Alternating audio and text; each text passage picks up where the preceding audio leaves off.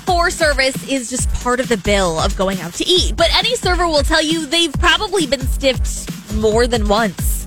And unfortunately, Hope at a restaurant in North Carolina, she had a similar experience in the final few days of 2023.